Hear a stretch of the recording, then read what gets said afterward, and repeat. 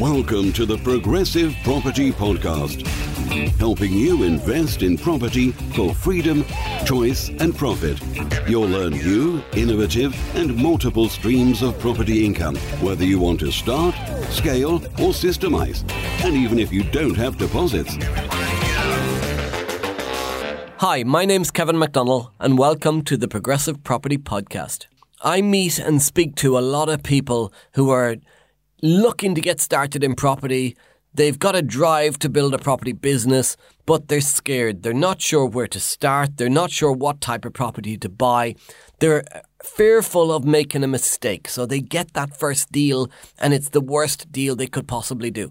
When I started my journey, the first deals I did were massive mistakes. So I understand where you're coming from and that is a massive decision. We've been taught all through our lives that your property, the property you buy, that is the biggest investment of your life. So we can't afford to get it wrong. So what I wanted to do on this episode of the podcast is talk you through the things you need to look at when identifying what type of property to buy. So I'm going to hold your hand and show you step by step how to know when a property would be a good investment to buy. So I've got 7 things that I always look for when looking to buy a property. If I'm going to invest in a property, all 7 of these boxes need to be ticked before I will move forward and invest my money into that deal. So number 1 is strong rental demand.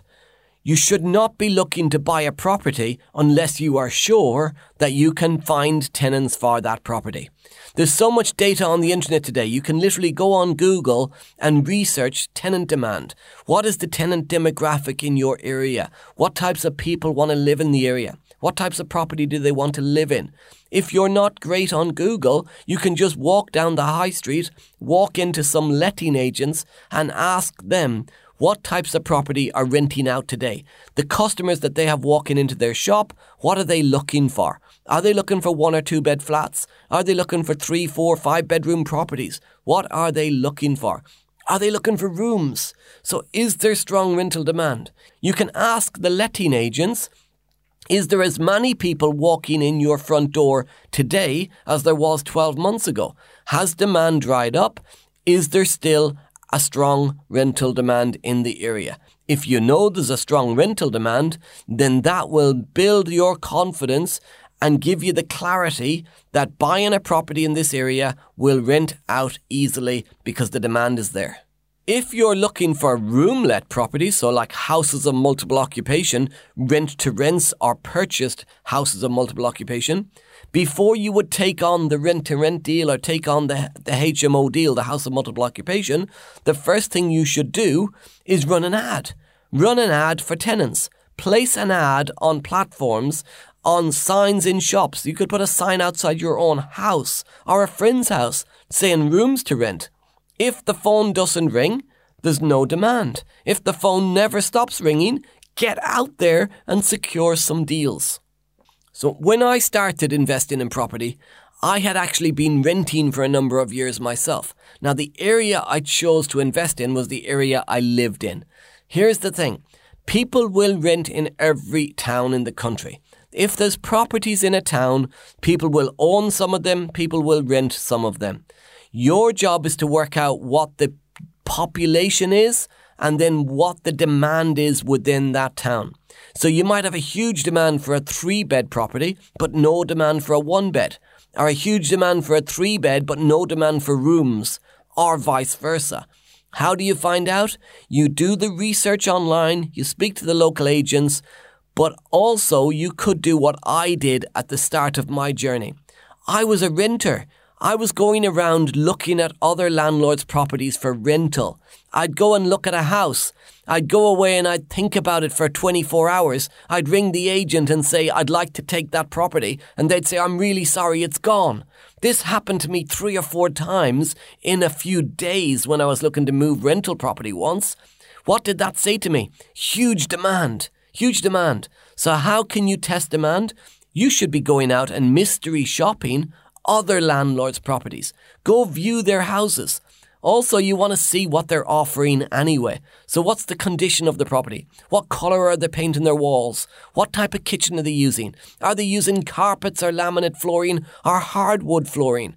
What's in their property so that you know the type of house that's going to rent quickly? Because it's not necessarily that houses won't rent in your area because there's tenants everywhere. It's what is being done to the property that makes it rent quicker than the competition. Which house will rent before the other property? So is it carpets over laminate? Is it hardwood flooring?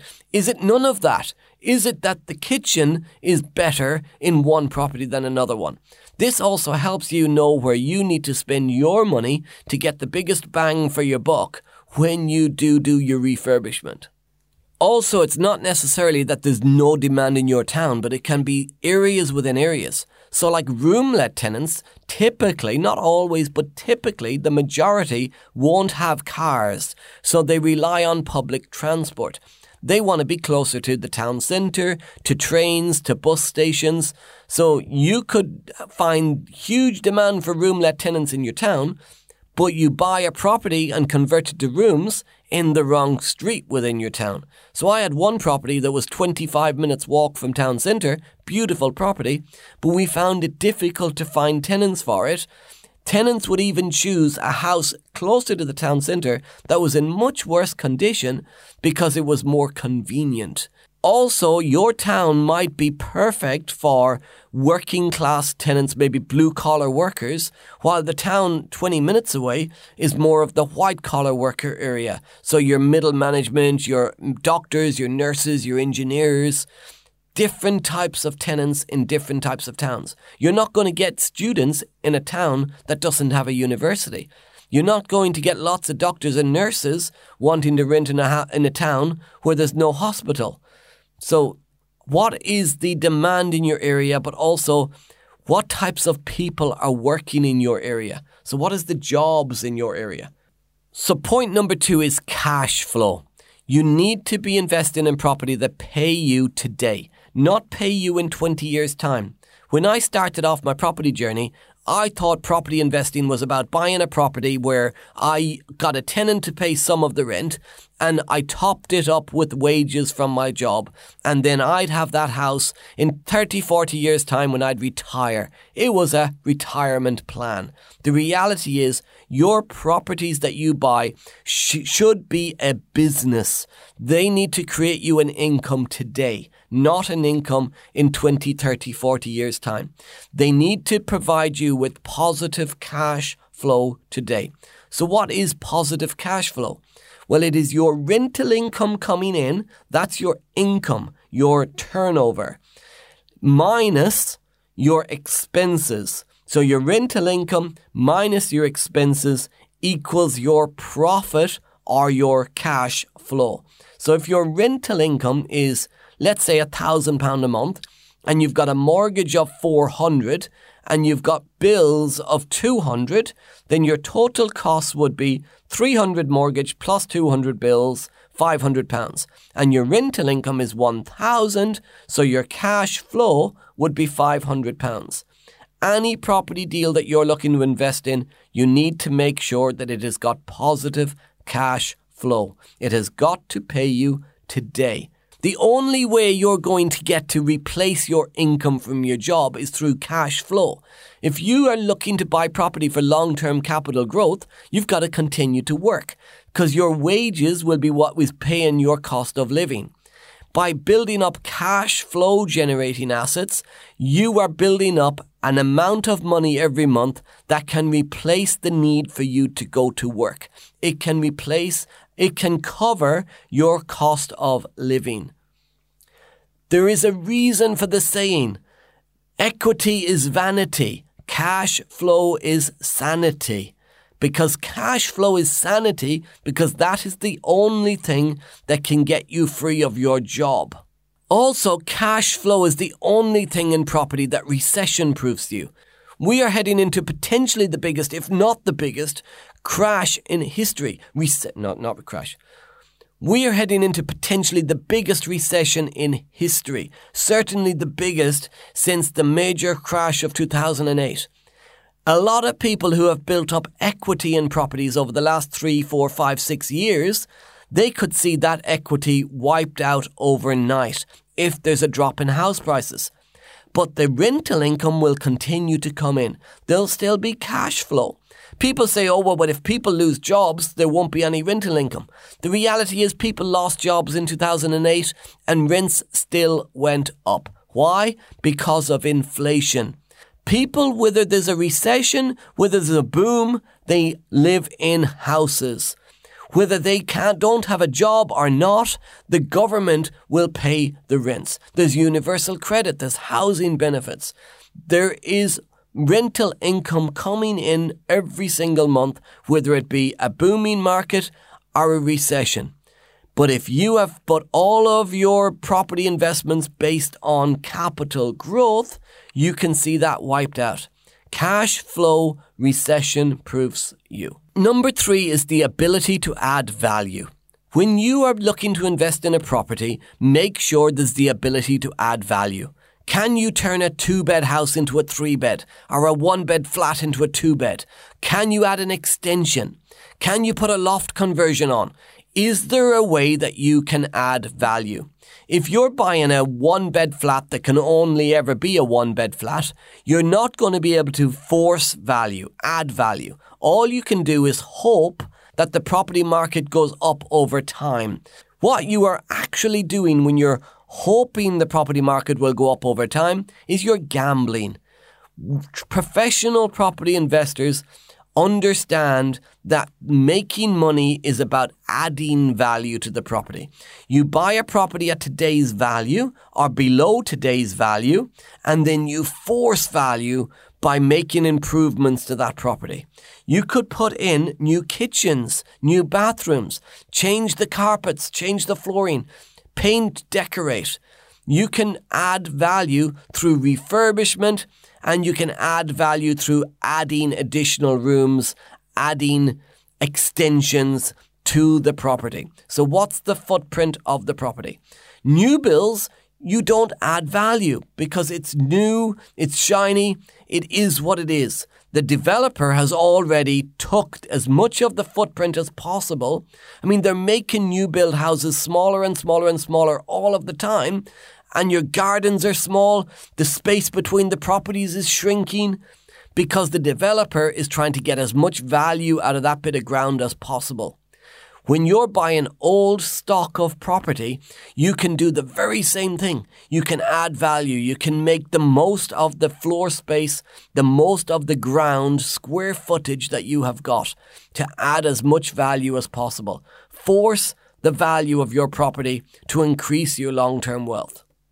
Every single property deal I look at how I can add value. If I add value to the property, I don't just add value to the bricks and mortar valuation of that property. I'm also adding to the cash flow, because if you increase a property, if you take a 3-bed house and turn it into a 5-bed HMO, or if you take a 1-bed flat and convert it into a 2-bed, whatever way you use to add value, you're also increasing the monthly rental income from that property, meaning you're putting more money in your pocket every single month, and you've created a much higher valuation for your property for the long-term legacy.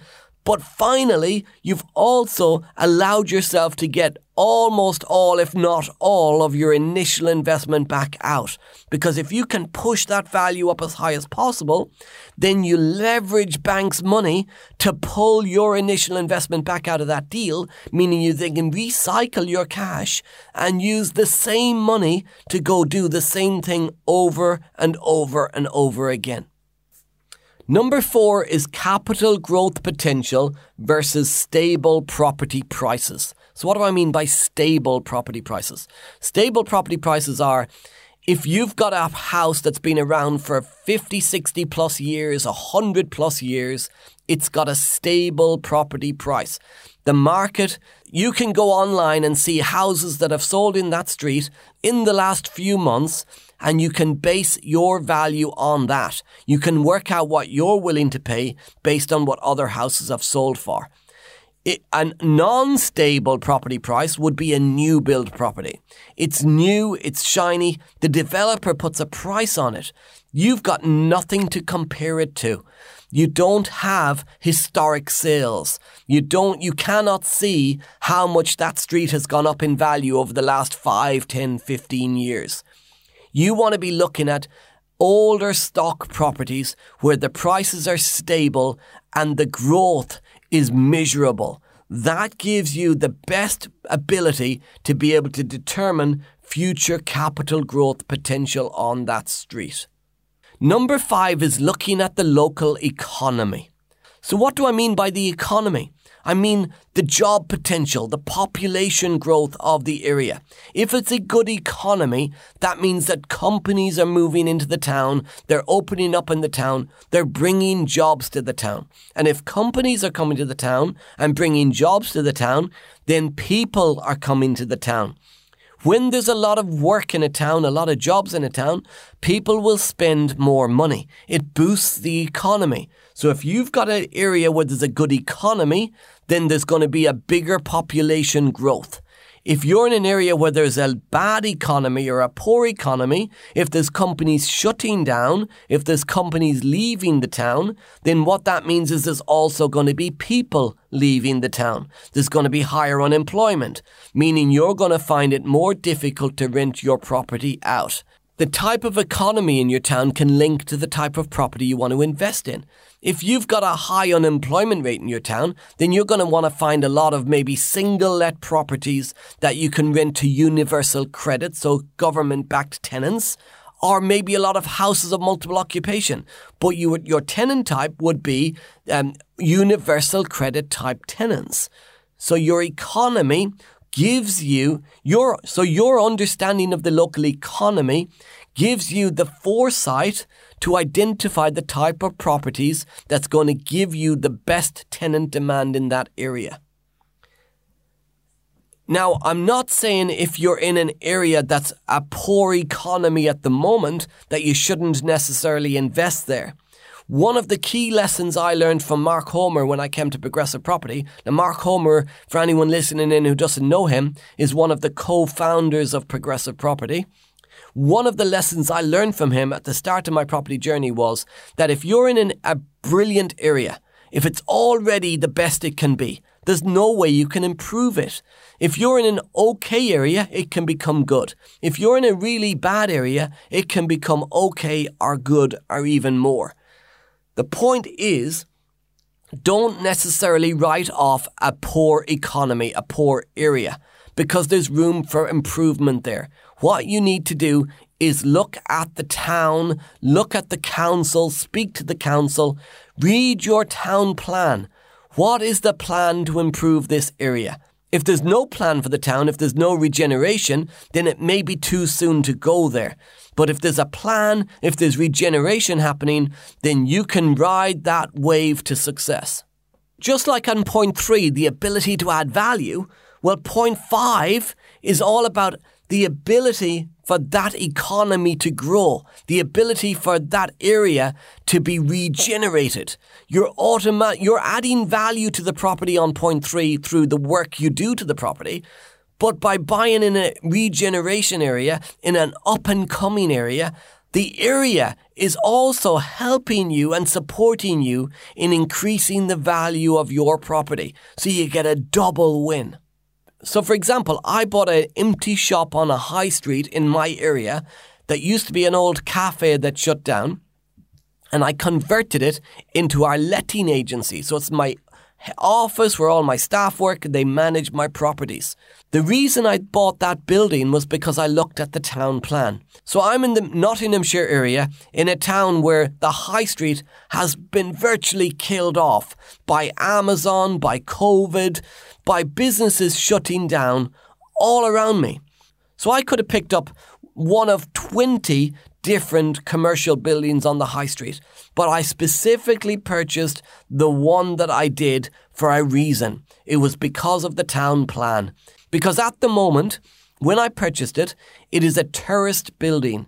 However, the town plan shows that they are opening up a walkway directly next door to my building to try and bring footfall from the new bus station up to the top end of the town. The top end of our town has been completely decimated. There's still business at the bottom end of town.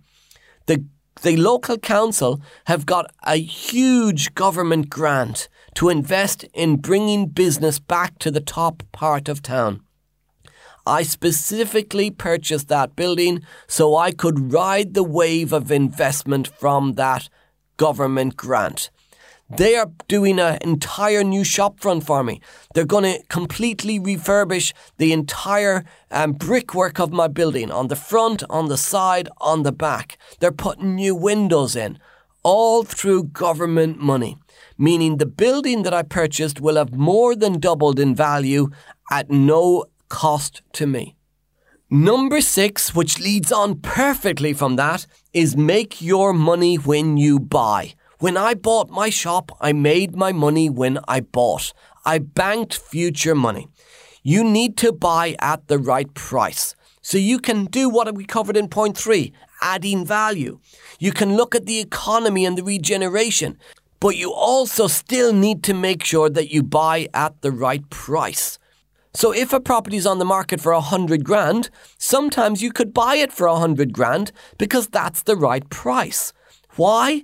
Because other external factors, like the council investing in an area, might increase that property to 200 grand.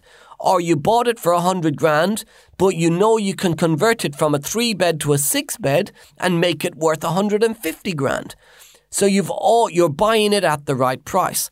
But if the property is 100 grand and it's a 3-bed semi-detached house in perfect condition and there's nowhere where you can add value and nowhere where you can extend it and there's no government regeneration happening, then buying it for 100 grand would leave you with 100 grand of value. So you want to be buying that property below the asking price. You want to be buying it for maybe 70, 75 grand. So buying at the right price does not necessarily mean buying 25% below the asking price. It means buying 25% below the potential future added value. What will it be worth when it's finished? Take away 25%, then take away the cost of your works, and that will leave you with the maximum offer price. And finally, number 7 is the management. The first 6 points were all about how to find the properties, how to make sure you are buying the right type of property. But yeah, once you own that property, you need to manage it. You need to take care of it. You need to look after it. Make sure you are buying in an area where there is good management companies who can look after that property for you, or where you can set up your own management company. The one thing you do not want to be doing is managing it yourself. The whole point of property investment is to free you from your job, not create you another job. So you need one of two things.